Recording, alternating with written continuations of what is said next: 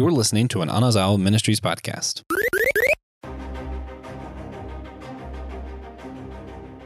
All right, Cowabunga, guys. It is finally time to talk in depth all things The Last Ronin. Before we get there, we are Systematic Geekology, which means we are, in fact, the priests to the geeks.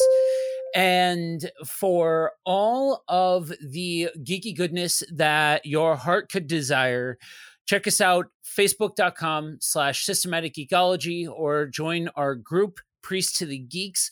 Or if you want to help us keep the lights on, patreon.com/systematic geekology. There are tons of extras and bonus episodes for you guys over there. So before we get underway, let me go ahead and introduce myself. I am Joe. I am one of your hosts here. I am a broadcaster, podcaster, and guys, I am still neck deep in geeking out over Turtles.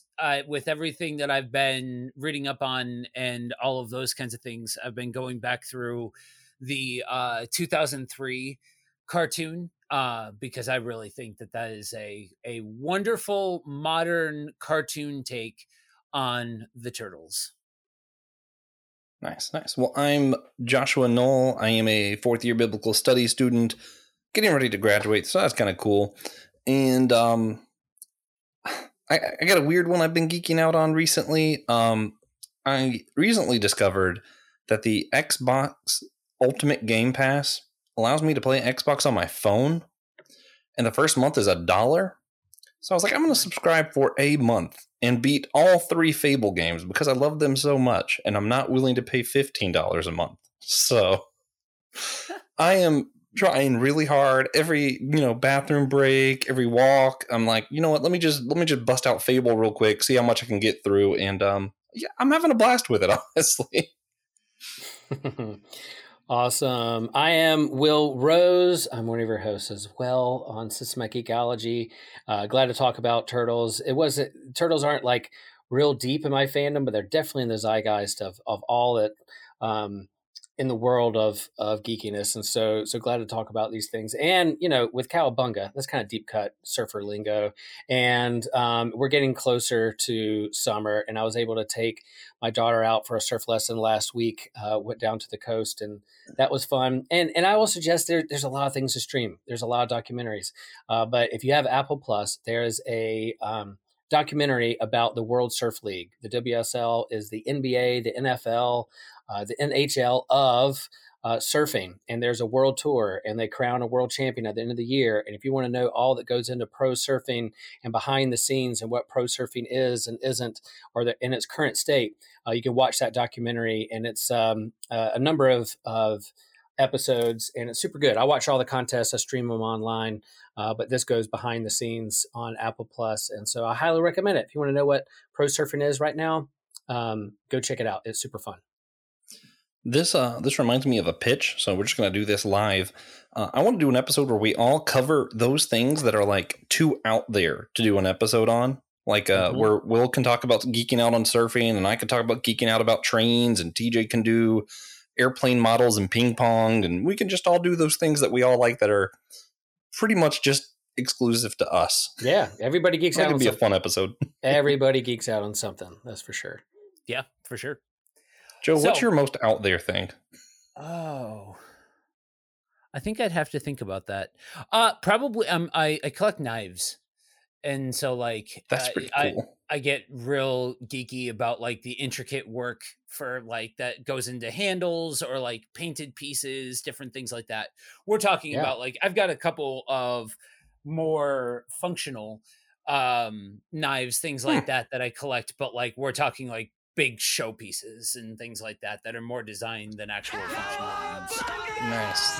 Which leads in to the Last Ronin, because he collects lots of weapons and knives from his teammates and brothers. So, I didn't know who this Last Ronin was, and I don't want to go that yet. But anyway, like I'll just say that this particular like comic graphic novel storyline I didn't know that much about the Turtles. So I had to kind of deep dive while I was reading it to kind of learn some of the history. So some of the surprises and nostalgia didn't hit me quite, but it was fun learning along the way the characters as I was reading this and going behind the scenes and reading about them and doing a little bit more studying. So I'll lean into Joe and what he surprised at who the last Ronin is or not. That was a real smooth transition, man. I just gotta say.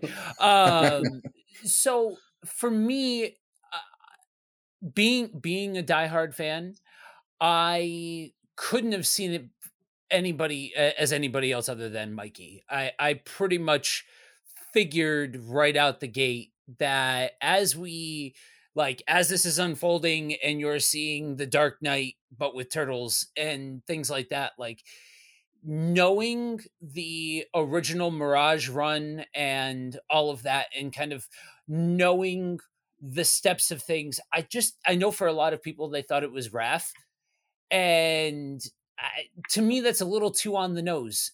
Like if you're subverting all expectations, I don't see as anybody other than Michelangelo as the last Ronin. What do you think, Josh? Did you have a thought of who you thought it was before they revealed it? So honestly, when I went into it and I was like, oh, who's the last Ronin? And I'm like reading that first issue, my first thought was, of the four, just from very limited knowledge from mostly the video games, as I mentioned in part one of this, was it really has always felt like Leo and Donatello were already the more mature, more leader-like turtles. So when I was thinking about it, of who had the most character growth to go through, that was my first thought, was this is going to be whoever has to do the most growth. So I was between Mikey and Raphael, and the fact that he was in my head, if it had been an older turtle who is a lot more gentle now, it would have been Raphael. It would have been softened over time. But the fact that he had all the rage made me think, okay, this is probably Mikey. Yeah. It's I think one of the coolest things about this story, and we lightly touched on this in our conversation, and we hit on this when I talked to Eastman. This is a 30-year story that came out like something like 32 years from when it was written, so it's pretty on the nose. Wow. In the way when it was developed and when it was meant for and that sort of thing. And so it's written in such a way that you just the intentionality and the time and the purpose and all of those kinds of things, you're catching lightning in a bottle in certain regards with this story, because it was literally made for this time. But that being said, on top of it, thematically, when you're going through the original Mirage run, one of the big story beats is revenge on the Shredder and all of those kinds of things, and like family honor and all of that. And like that, those are very significant story beats they really tried very hard to capture the essence of the culture of like the ninjutsu and everything that they were being taught and that part of it. And so to have the way that they wrote Mikey, what had to happen in order to thematically resolve that part of it, and for him to have to go through the cycle of fighting for the honor of his family and coming to understand what peace is and all of those kinds of things. It's so eloquently put a bow on that part of the storyline, when it would have been enough, I think, for people that are like, yeah, Michelangelo, he's the funny guy, he's the super, and then to have him go like dark and broody and really dig into that portion of the Dark Knight. I think it would have been enough to stop there for a lot of fans. But the fact that they went the extra mile to then tie up the thematic points that were started at Turtles issue 1, those are the little things that I think. This is one of those stories, and I said this to Kevin, that my honest hope for this story is it walks those two worlds of being a great entry point for new people that, like, dude, if you want to see just things go banana, just nutty stuff going on, go ahead and read this miniseries. But also for like those longtime fans, those ones that have invested the time and the energy and know the story beats and all of those kinds of things. This is very much a love letter to the established fan as well. All of that long-windedness, yeah, I wasn't really surprised about it being Mikey. You know? Well, they all have different colored like headbands or masks that they wear around their eye, so that distinguishes them. So this first issue has someone in a black, and so you don't know who it is. So they don't reveal it to the very, very last page, which is why I love comics. That big last reveal on the last page to keep you reading, to figure out what's going to happen next and so I thought that part of the storytelling was great. So I guess did Eastman say that this is going to be a movie or a cartoon or a big epic live action? I very purposefully and to peel the curtain back a little bit, this isn't the episode 1 hasn't aired yet at the time of this recording, right. And so I very specifically said, all right, so one of our co-hosts wanted me to ask you, and I asked him, and there's nothing on the docket yet, though he's hopeful that it gets a similar treatment to Batman versus TMNT, like that sort of animated approach, because Seth Rogen's movie is next up on the docket as far as major motion pictures, so they're not going to create something to compete with that, though. I'm like, the part of my brain is like, yeah, never mind, just scrap his project. I understand millions were already spent. I understand, just scrap it. What's his project? He's doing like a more kids oriented Turtles movie. Gotcha. That's supposed to be coming out next year. Cool. Yeah. But so I want to touch on, you had mentioned the way that they revealed Mikey as the last Ronin on that last page reveal, all of that. And one of the biggest complaints that I hear from people as far as that goes is that it kind of slows down in the middle. And I think that's part of where the issue lies, is they set the precedent for that final bombastic reveal. But I don't think that was the same. They didn't take that same motif through every single one of the issues, where every single one has you waiting until the last page and all of that. But I do think that each one of them tells their own individual act of the story. I understand the typical act structure is 3. This is more than 3 acts. But I think that each one of these kind of acts as its own standalone part of the story, that each one adds to this greater whole of the overall narrative being told. Yeah. As far as just the that first issue with Mikey, and you weren't sure who it was, you saw all of the turtles there a few times, almost like Ghost. And it reminded me of a comic Will and I reviewed a couple months ago, the Moon Knight by Michael Bendis, where he was seeing the other Avengers. Yeah. Yeah, the way it was done really was kind of reminiscent, like art-wise, of how that was portrayed. And I was like, that's interesting. For a second, I was wondering if it was going to get into some of the mental health stuff with this. But actually, what I thought was most interesting when we're talking about who it had to be the last Ronin, and this is where I get to bring in C.S. Lewis. It's the year of C.S. Lewis. This is great.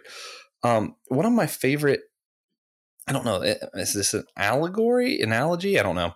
He's talking about getting close to God and how there's 2 different ways that you're close to God, either by proximity or by your path, by, actually getting there. And he described it as a village at the bottom of a cliff. And he said, now you might be at the top of that cliff and you are so close, but you cannot get to God that way. And he says, sometimes your path might take you further away than you were at the top of that cliff to get to the town. But that's how you get to God. You have to do this path. And a lot of times you're not as close as you were at the top of that cliff. And I feel like, and I know Mikey, it didn't end up with God in the end or, find Jesus. But when I think about this character progression where he had to learn anger first almost before he could really get to the peace, he had to get angry. He had to go through all this stuff where, maybe the happy, joyful Mikey was a lot closer to peace or a lot closer to what we might describe as God by proximity, but he couldn't have got to true peace without going through this path of anger and all that other stuff in the meantime. And that part of the story was awesome. I love that. Yeah, I think there's absolutely an undertone to this of almost like a reality check sort of thing, like you said, having to go through the paces in order to fully come full circle in understanding and establishing that peace and that resolution and things like that. And I think that that's part of what is so resonant about this storytelling model, I guess, because plenty of other stories have. This is not like The Last Ronin took this story plot and used it for the first time. Kevin Eastman is very open about the fact that he loved Akira Tozawa films, that he very much took that was very much an inspiration for him in writing this. And so this has been done, but I think that part of what makes it impactful continuously as we see these different examples of it and things like that is that human element of it. Because you can throw in understanding, you can throw in peace, you could throw in tranquility, God, whatever, not to get weird about it, but this can take different versions, different examples, different motifs for different situations and different people. But it still kind of comes down to this idea of having to walk a certain path and go through certain things in order to become the person that you are. You look at you and I, Josh. I know that you and I share some of the same issues. I guess I'll just leave it at issues. And though we got there two wildly different ways, but it bears an impact. You know what I mean? You walk your path, you experience your things, you go through your own mountaintop experiences in your own depths of valley and things like that. And each one of these things bears an impact, and resolving that as a human matters. Now, obviously there's a whole bunch of context and this and that for the Christian and all of those kinds of things. But on a human level, I think that that's something that resonates because so many of us have our own versions of that are just part of the innate human experience. Yeah. And, that C.S. Lewis reference I'm talking about, actually it's an allegory or analogy, whatever it is. It's at the beginning of The Four Loves, which is my favorite C.S. Lewis book. And so he's specifically talking about love. And that's what makes me think of it on this, right? Because what Lewis is talking about is all of the loves make you like God or close to God, right? Family love is very similar to God because all love is similar to God because God is love. But until you have to give up some of these things, until you're willing to, if you're Abram, willing to sacrifice your son, whatever it may be,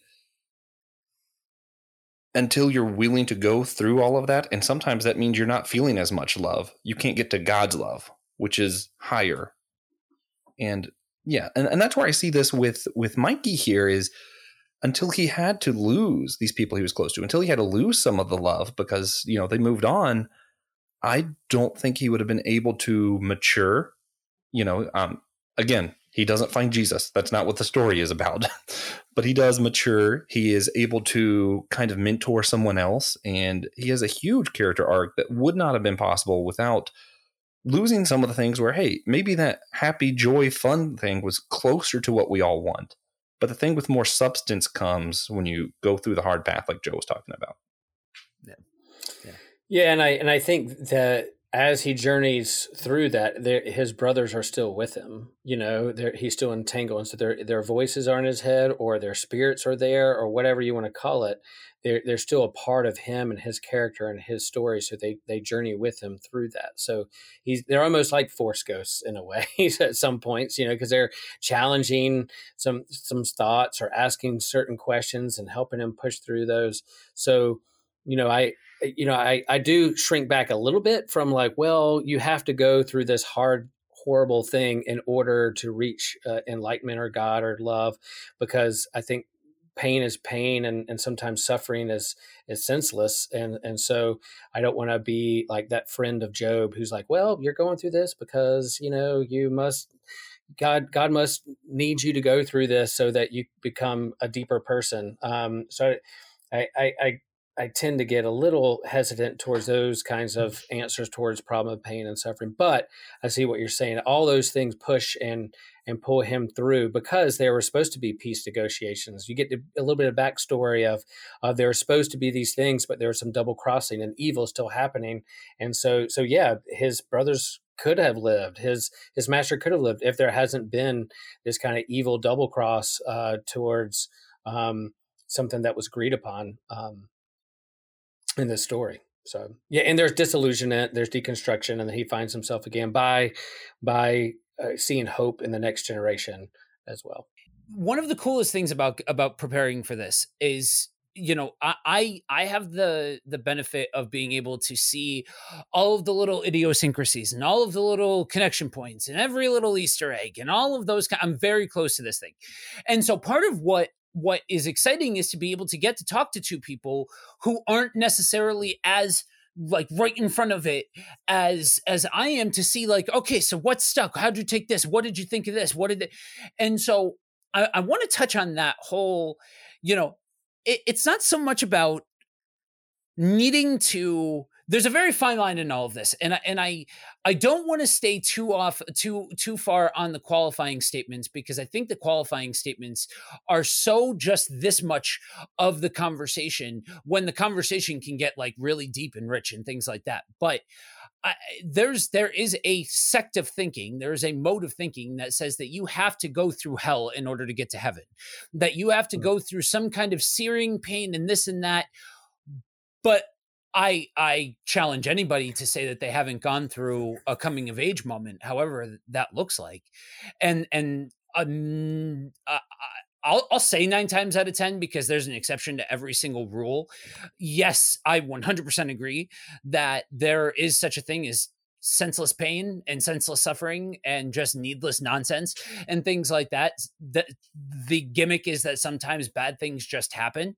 That's just the deal. That's probably the hardest thing about the problem of evil, is that just sometimes bad things just happen. But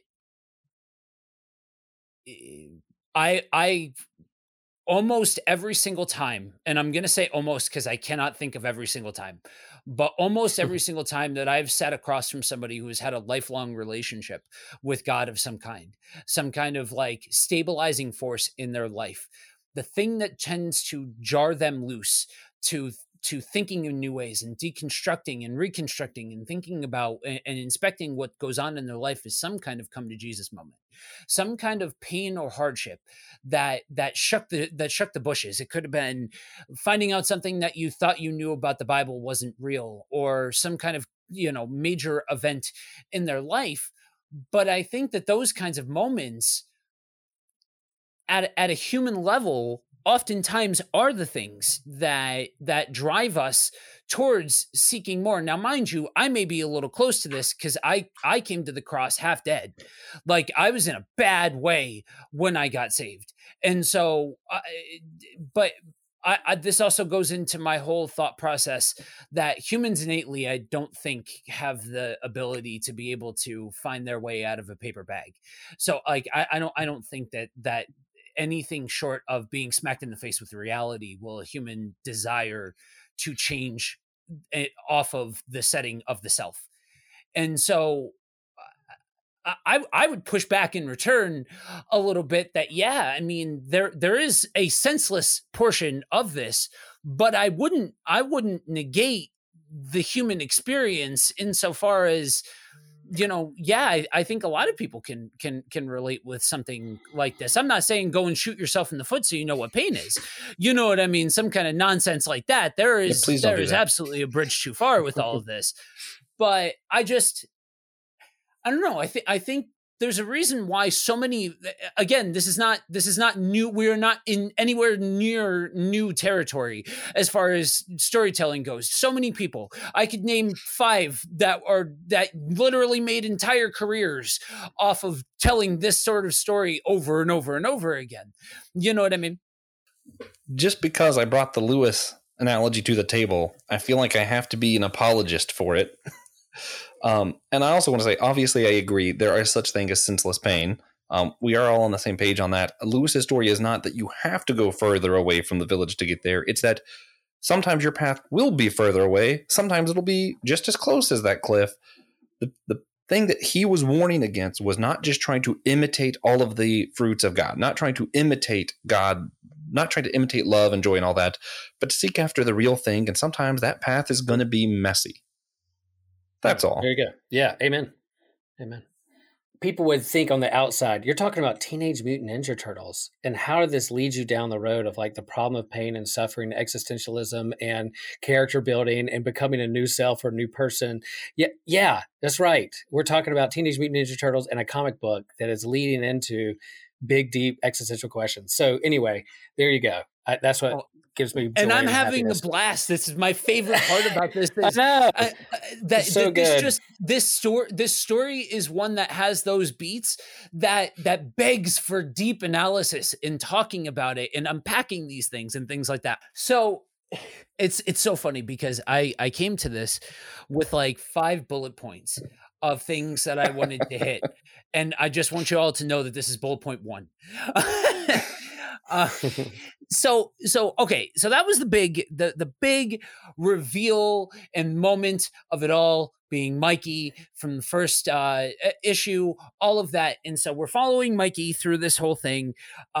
There's a little throwaway piece in this where it talks about some time away that Mikey, almost like on a soul journey, you know what I mean? So like this pilgrimage of sorts. Where his path was further from the village. Yeah. So I'm like, this is, we'll get to how it ended. We'll get to like the new characters that got set up. But like, honestly, the diehard in me is like, oh, I want to see that. I want them to put Kevin Eastman in charge of penciling it, and the writers from the Image run right now to just have a field day in that setting, in that period of time. I think that could make for some fantastic material. Yeah. Solid prequel. Yeah. So as we go through this, we are introduced to some new characters, namely one Casey Jones, not the hockey mask wearing guy, but his daughter.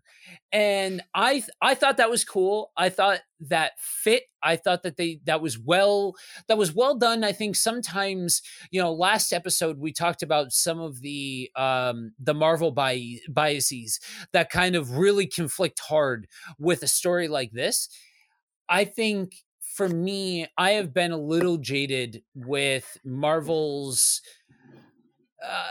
attempts at making, well, I should say both of the big two, because the big two have really both been very guilty of this, of creating characters just for the sake of it not being Batman, just for the sake of it not being Bruce Wayne, just for the sake of it not being so-and-so. We need to make a new person for the new generation and all of those kinds of things. But the problem is that it's unwarranted, it's unwanted, and it falls flat because most of the time there's very little character building that actually goes into these things. And you look at something like this and it's like, it's only 5 oversized issues. How much character building could there possibly be? I'll admit, everything that they did with Mikey, they basically built up Mikey and then gave her the rub because of it, like put her over in at the sake of Mikey. But like, to me, it all makes sense. You have this this love story between Casey Jones and April O'Neil. You have that's been well established over time. And so, the first leg of it, just the fact that she exists, yeah, that makes sense. I'm curious to know what you guys think. I was over the moon about the fact that they gave her mutant powers by osmosis of the parents being around the turtles. We're talking about turtles that were bathed in toxic waste, guys. It only makes sense that would have generational impact. Yeah, I was wondering, have they ever played before on this idea of the turtles continuing to mutate? Like, by the time, I mean, there's a point in this story arc where Mikey literally looks like the Hulk almost, and it's like he's getting bigger, he's getting stronger. I'm like, wow, there's the Hulk. So is that something that's in continuity within? Because I do like that. I mean, I know that Eastman's a big X-Men fan. He grew up in 80s, X-Men and that mutation and build it. He wanted to create his own. And there's a couple of things that even look like a team of X-Men there, with somebody with a visor and being a big fan of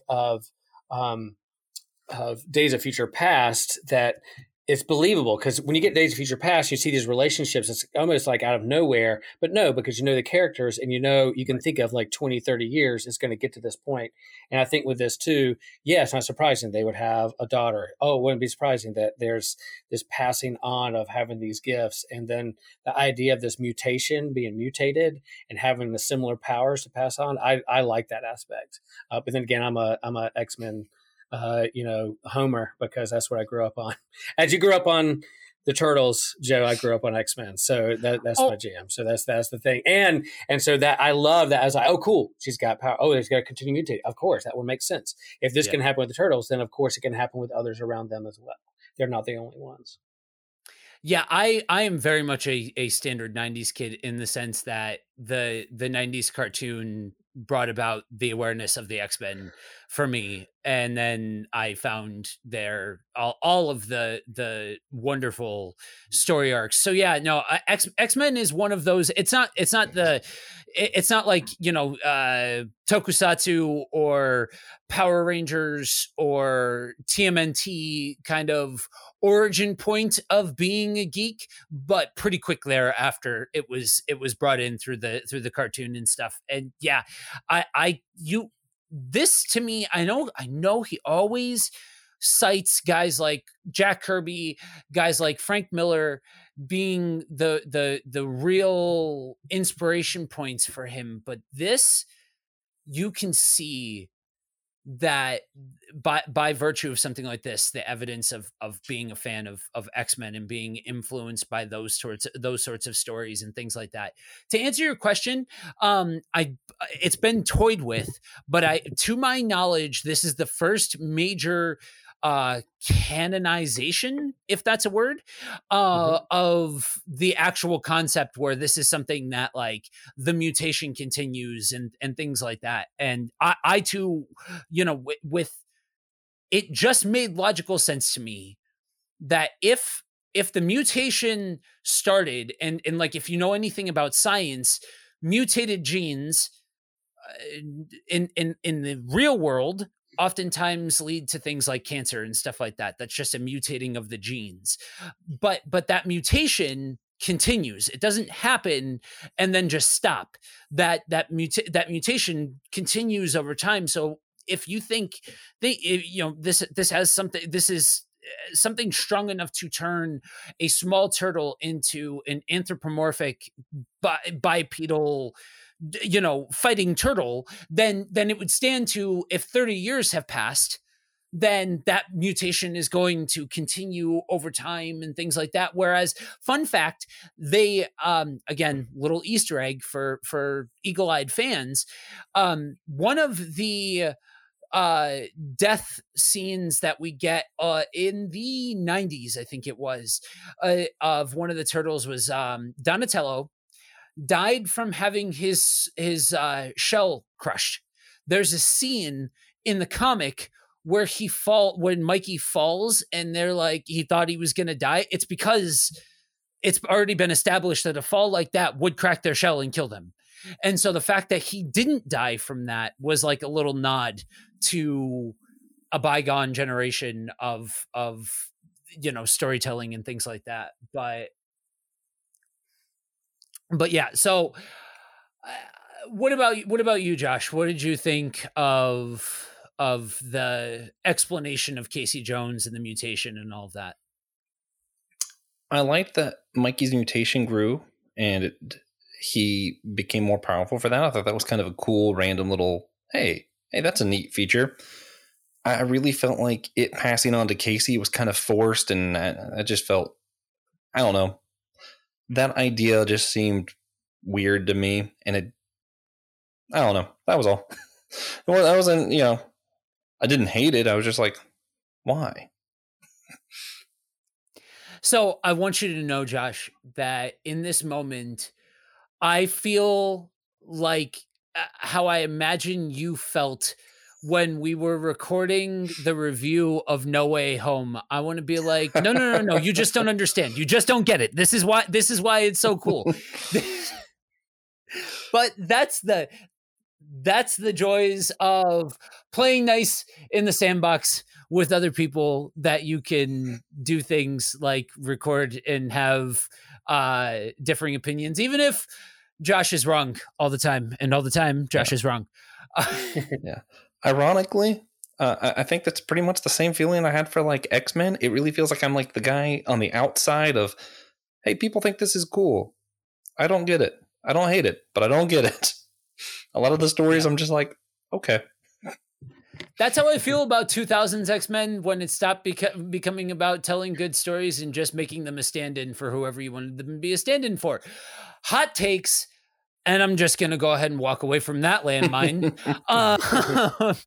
So throughout this whole thing, we peppered in, of course, if you're going to kill off the Turtles, you got to do it in style. And that's one of the things that the Turtles is kind of known for. If you've been around the Turtles fandom, they do not shy away from killing off the Turtles. You do see some hardcore stuff. For my money, honestly, I think this is some of the most hardcore death depictions of the Turtles that I've ever seen. And for me, death is one of those things in comics. It never sticks, so you have a tendency to not take it seriously. That's part of what I loved about what Hickman did, staying with the whole X-Men comparison thing in 2019. That whole run may have gone completely and totally off the rails and dove right into a dumpster fire. But the original establishment of almost subverting the trope, but in the most meta way possible, of death means nothing, so let's make death meaningless, sort of thing. And that's a whole thing about how they address death in X-Men and all that kind of stuff. But if you can make it have weight and have you feel a thing, I don't know. I thought they did it exquisitely, plus or minus Raph's. I thought that was a little on the nose. You know what I mean? I don't know. He died fighting, which I guess is how he would go out. I mean, it does make sense, but it's a little on the nose for me. But other than that, I thought the rest of them were chef's kiss. What were your thoughts on? So it really is like another generation that's emerging in this kind of almost dystopia world or different things. But what about the villains, Joe? What we have the heroes here. What are the villains here? Does this hold up? Is this a grandkid or kid of Shredder? Grandkid of Shredder. Like, how does he hold up for you? Is he more of kind of like that twirling mustache villain, muhaha, or does he have some dimension there to him of what the motivation could be? Because it seems like they're sitting on top of this ivory tower. They got things under control. If this mutant turtle doesn't get in the way of a good thing going. So I think the concept plays better than the individual. I think that the main antagonist for this, while I thought it was cool, they called into different parts and the drones and the other periphery characters that are for me, even by everybody, I know Shredder's the big one, but for me, guys like Baxter Stockman, like those, the drones, everything to do with robots, like there's so many really, really cool villains that at least they referenced. I think as far as the main character point for the villains was never going to be anything more than a stand-in for Shredder. And I think it was more about telling Right. the story that the ultimate active portrayal caught them unaware, and it kind of forced the hand of this long-standing rivalry that eventually needed to come to its climax. And so yeah, I do think it was an interesting take to finally have the bad guy say, you know what, enough of this. There's a run of YouTube videos that I always have to laugh at for all of you DBZ fans out there. It's basically like, what if Frieza wouldn't have toyed with the good guys, and it's just Frieza just murdering everybody at first glance, not like the let's power up and let's fight Amleth. Nope, just dead. And that's kind of the direction that they took with this. And so that part of it I thought was interesting. At the individualistic level, I think it was generic ninja bad guy number 5. You know what I mean? But I think that that's, when you look at it in a whole storytelling context, that's where a lot of those sins are forgiven, for me anyway. Yeah, I liked how, again, they're leveling up and they're pushing it. But Shredder had his armor, and but at the end of this, Grand Kiddo had his own armor, almost like T2 Terminator 2 armor. That was kind of cool to see how he armored up there at the end, the climactic battle. Yeah. I think there's this run that I'm a huge Hickman fan. You can tell by the little nods that I give to Marvel stuff, because generally, if there's a period of Marvel that I've read and that I'm actually knowledgeable about, you could probably guess that more often than not Hickman had his hands in that. And there's this scene, I can't remember, I think it's from Time Runs Out, where there's somewhere there's a Marvel fan that's losing their mind right now, because I think I'm going to get this reference wrong. But there's a scene where Thor and Hyperion are facing off against certain death, and the last panel reads, there was a mighty crack of thunder and then silence. It was this whole idea that they know they're riding into death, and it's just two guys just going out with their sword in hand, sort of thing. There's a scene that where Leo and Casey Jones are, in the office building, and they're surrounded, and they just knuckle up and are basically riding into death, and that's where Leo and Casey die. And I just, oh man, like that to me, when you write a character to do the thing that if they're pressed to do, they were going to do, that to me is just fantastic storytelling. Whereas just leaning into a trope, I think with Raph, it was just leaning into a trope. Whereas with these guys, that was their character. That was what they would do in that moment. Just like with the Marvel reference of Thor and Hyperion. What I want you guys to do is sound off over at Priest to the Geeks if I just got that reference wrong, that it wasn't Time Runs Out. Let me know what the actual reference is. So, I wanted to, that you guys kind of touched on this before, and I really wanted to get specifically, Will, your take on this, because you've had a lot to say. I think you and I have probably been two of the most outspoken people about how well WandaVision specifically addressed grief and right, how to handle that and things like that.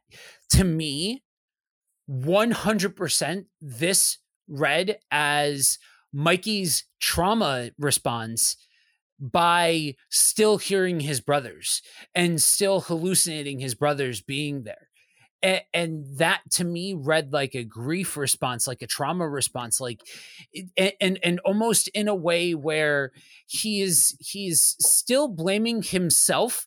And so in his mind, his brothers are like hateful and spiteful and always making fun of him, and he's never good enough and all of those kinds of things, because it's his own trauma chasing after him, to the point where in the fifth, was it the end of the fourth or the middle of the fifth? I can't remember, where he has this moment where he's like, all right, enough of this, quiet, Fifth. done, be gone. And that was just, that was so cool to have, because like you said, Josh, you said you thought, but I think they did start to touch on the mental illness portion of it, of this like PTSD trauma response, where like dude's brothers and father, for all intents and purposes, got systematically killed. And to him, he's now like the last Ronin, but he is the last of his family. He is the one that is left behind. So it is his job to avenge the family. I thought that was phenomenal. Yeah, I think whereas WandaVision was really on the nose about mental health, and it was just, that seemed like that was the point of the series, was to kind of view that. I feel like they did a really good job of making that something he was dealing with without it being the point of the series, if that makes sense. I don't feel like the point of this series was, hey, here's what trauma's like. Yeah, it was definitely a companion with it, not the main thing. What I liked about it is, I think, there's survivor's guilt. They even name it. I think April even says it out loud, the survivor's guilt that he has. And, the big reveal of who he is, Mikey is that, he wakes up and April's like, who are you talking to? Like, and that makes you really say, oh, it's not just ghosts. It's not a supernatural thing. Like, they're not there. And I think along the way, what helps ground him is not the past, but those who are present in him, with him now, who walk with him through, who help him heal. April's literally helping him heal with medicine and science, but also helping him talk through these things and grounding him. And I think it does a good job with that. Those are the natural process of relationships is the pain and the grief when you lose those relationships, whether it's a breakup or a death. But I think April and the relationships that he gets embodied with help him move forward and ground him to not forget the past, because you always carry it with you, but to ask, how can I keep moving forward in the now? Mm-hmm. Yep. Yeah. For as much as I want to see that interlude, that unspoken, I guess, prequel time of Mikey going off and, becoming the last Ronin, like going through his quest and all that, I think, for as much as that would be really cool to investigate, and I think there's a lot of storytelling points that you could build out an entire series off of that. I will say, for somebody that, I don't think most of the time comic books do a very good job of passing the torch.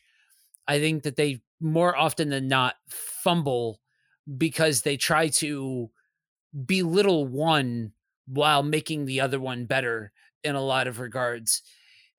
I think this sort of, the only complaint that I have about the kind of the culmination of the relationship between Mikey and Casey, and this idea of Mikey being Casey's sensei and things like that, is, at the end, we see Mikey dying in an effort to put an end to everything.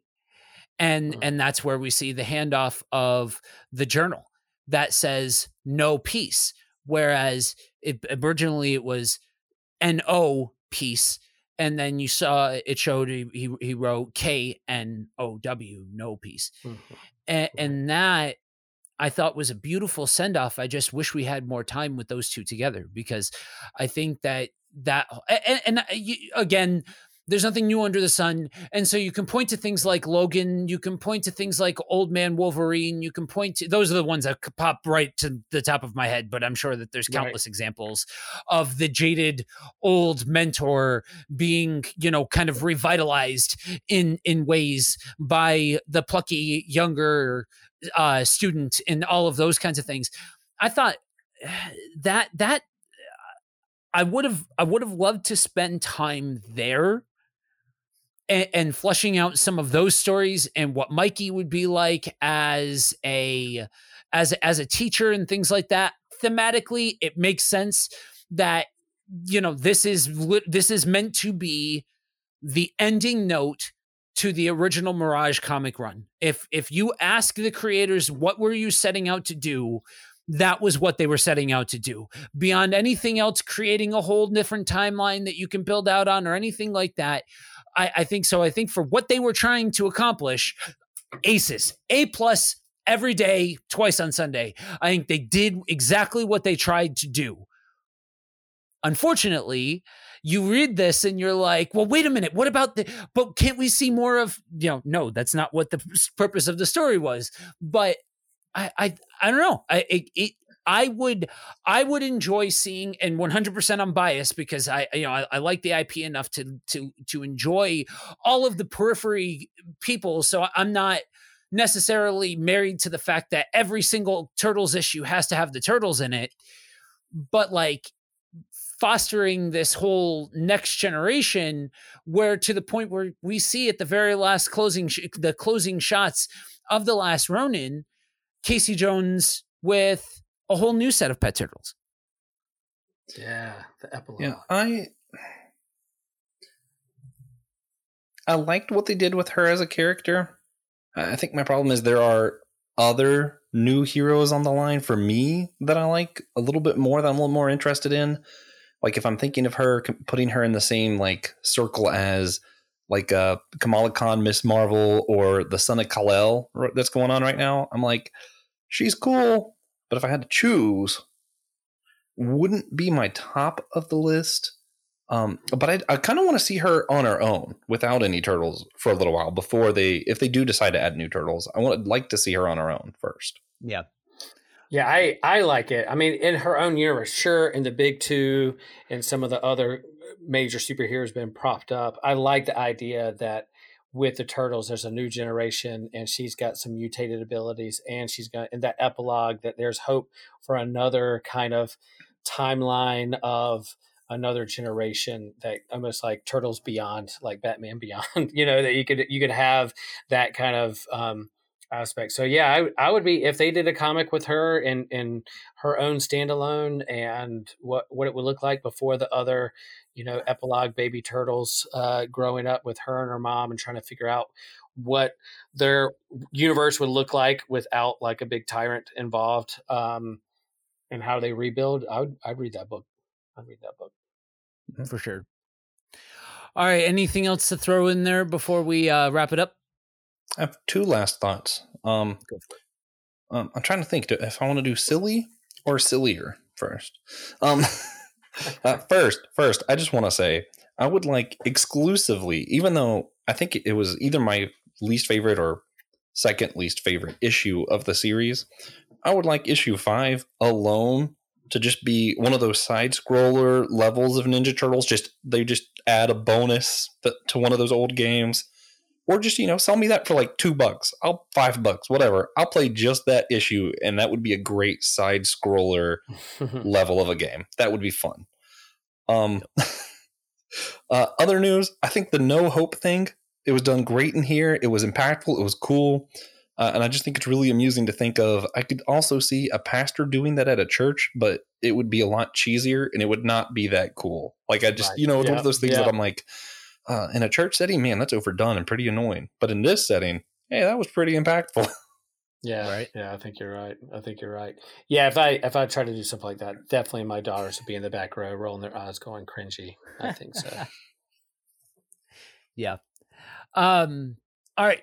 So on the wrap up, what do you fellas have for recommendations for our lovely listeners? Well, golly, when we're recording this, there's some great things coming out this summer. This Friday is a big Friday with streaming stuff and all kinds of things. So there's no shortage of things to stream and watch and indulge in over the next few months, and of course over the summer. But I did go to a comedy show last night, and when we went into the show, they took our phones and they put them in like a sealed packet, and so it was a phone-free entertainment experience. And so you could hold on to it. They just magnetized and sealed up your phone in like this bag. You couldn't get it out. You couldn't see if it was vibrating. You didn't know who was calling you or was texting you. You just couldn't check it because if it was an emergency, you could go out in the lobby and say, I need my phone because I need to call somebody. But you had to watch the entire show, the whole 2 hours without your phone, whether recording the show or checking your text messages or getting bored in a bit and checking to see who won the PGA Championship. I mean, all those things. So I sat there like it was 1992 and watched a show without checking my phone. And it was pretty cool. So I'm going to recommend and challenge our listeners that as you're watching movies and streamings, put your phone away, put it in another room, cut it off, and just enjoy the art or whatever they're producing. If you get bored, you get bored. Go outside, sniff the air without your phone. Try to detach a little bit. And it was very refreshing last night. Very refreshing. So I want you to understand real quick before you jump in, Josh. I want you to understand that I am over the moon that I finally have an opportunity to say this in authentic conversation. Okay, Boomer. Go ahead, Josh. That's right. Well, technically, I'm a Gen Xer, but yes, put your phones away, kids. Yeah, I'm a Boomer. Out to the Boomer. Put your phone away, kids. Enjoy life. TJ tells me that Boomer isn't actually a time frame, or when you were born. It's actually just more about a culture, and he explains that just so that he can tell me that I am in fact a Boomer. That being said, there's a diner in Disney's Hollywood Studios that's like a 1950s, but it's supposed to make you feel like you're at grandma's kind of thing, or they will like go around and yell at you for having your phone out or elbows on the table, and it's like really old school. That's what that made me think of. And I'm like, yeah. That's a great, it's one of those hidden gems in Disney that I think everyone should check out, but I can't remember the name of it. Just, look up the diner that won't let you do stuff. I don't know, 1950 diner in Hollywood Studios. You'll find it. That's not my recommendation though. My recommendation, I found recently a graphic novel of Hellboy Universe Essentials. And if you aren't like me and haven't read every single Hellboy issue and all of that, and or aren't like obsessed with it, and you just kind of want some of the good stories, it doesn't have any of the Hellboy in Hell because that kind of has to all be taken together. But it has some of the issues like pancakes, the very first issue of Hellboy, and how he can't go back to hell because he's eating pancakes. The Troll Witch. It has a Christmas Underground, the Chained Coffin, all of the greatest Hellboy stories. Man, if you're just going to want a sampling platter of Hellboy, if you will, Hellboy Universe Essentials, I recommend it. Pick it up. Nice. For me, I'm gonna go with I'm throwing this out to my people. If you like Turtles and you are a big fan of and are of this time period, you probably also like Power Rangers. There has been, for the last several years, an audio drama that's been being produced. Oh, I think they're getting ready to start season. They just wrapped season 2. And it's called Power Rangers, the audio drama. And it is so well done.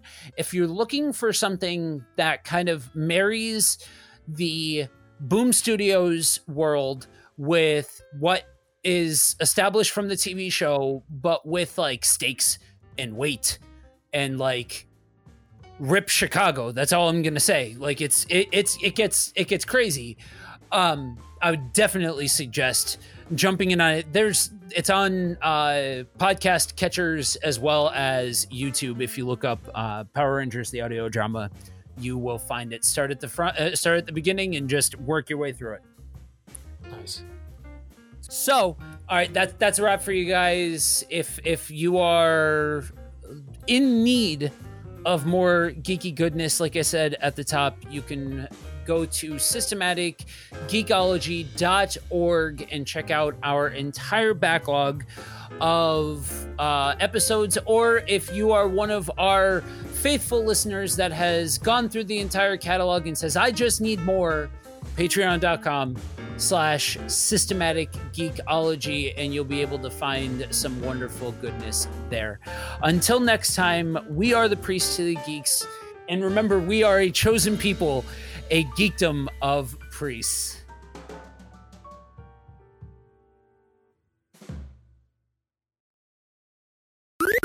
This was an Anazao Ministries podcast. If you enjoyed this show and would like to learn more about our network, be sure to check out the Anazao Ministries Podcast Network.